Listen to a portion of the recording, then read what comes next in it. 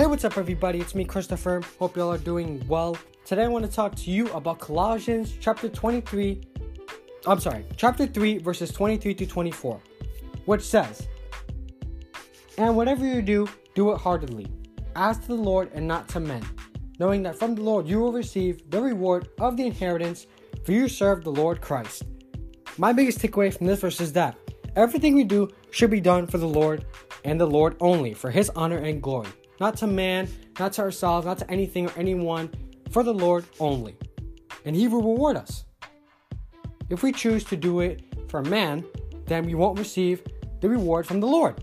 It says it right here in verse 24, knowing that from the Lord you will receive the reward of the inheritance, for you serve the Lord Christ. So next time you're doing something, make sure it's for the Lord, to please Him, for His honor and glory, and to make Him proud, and not for anything or anyone.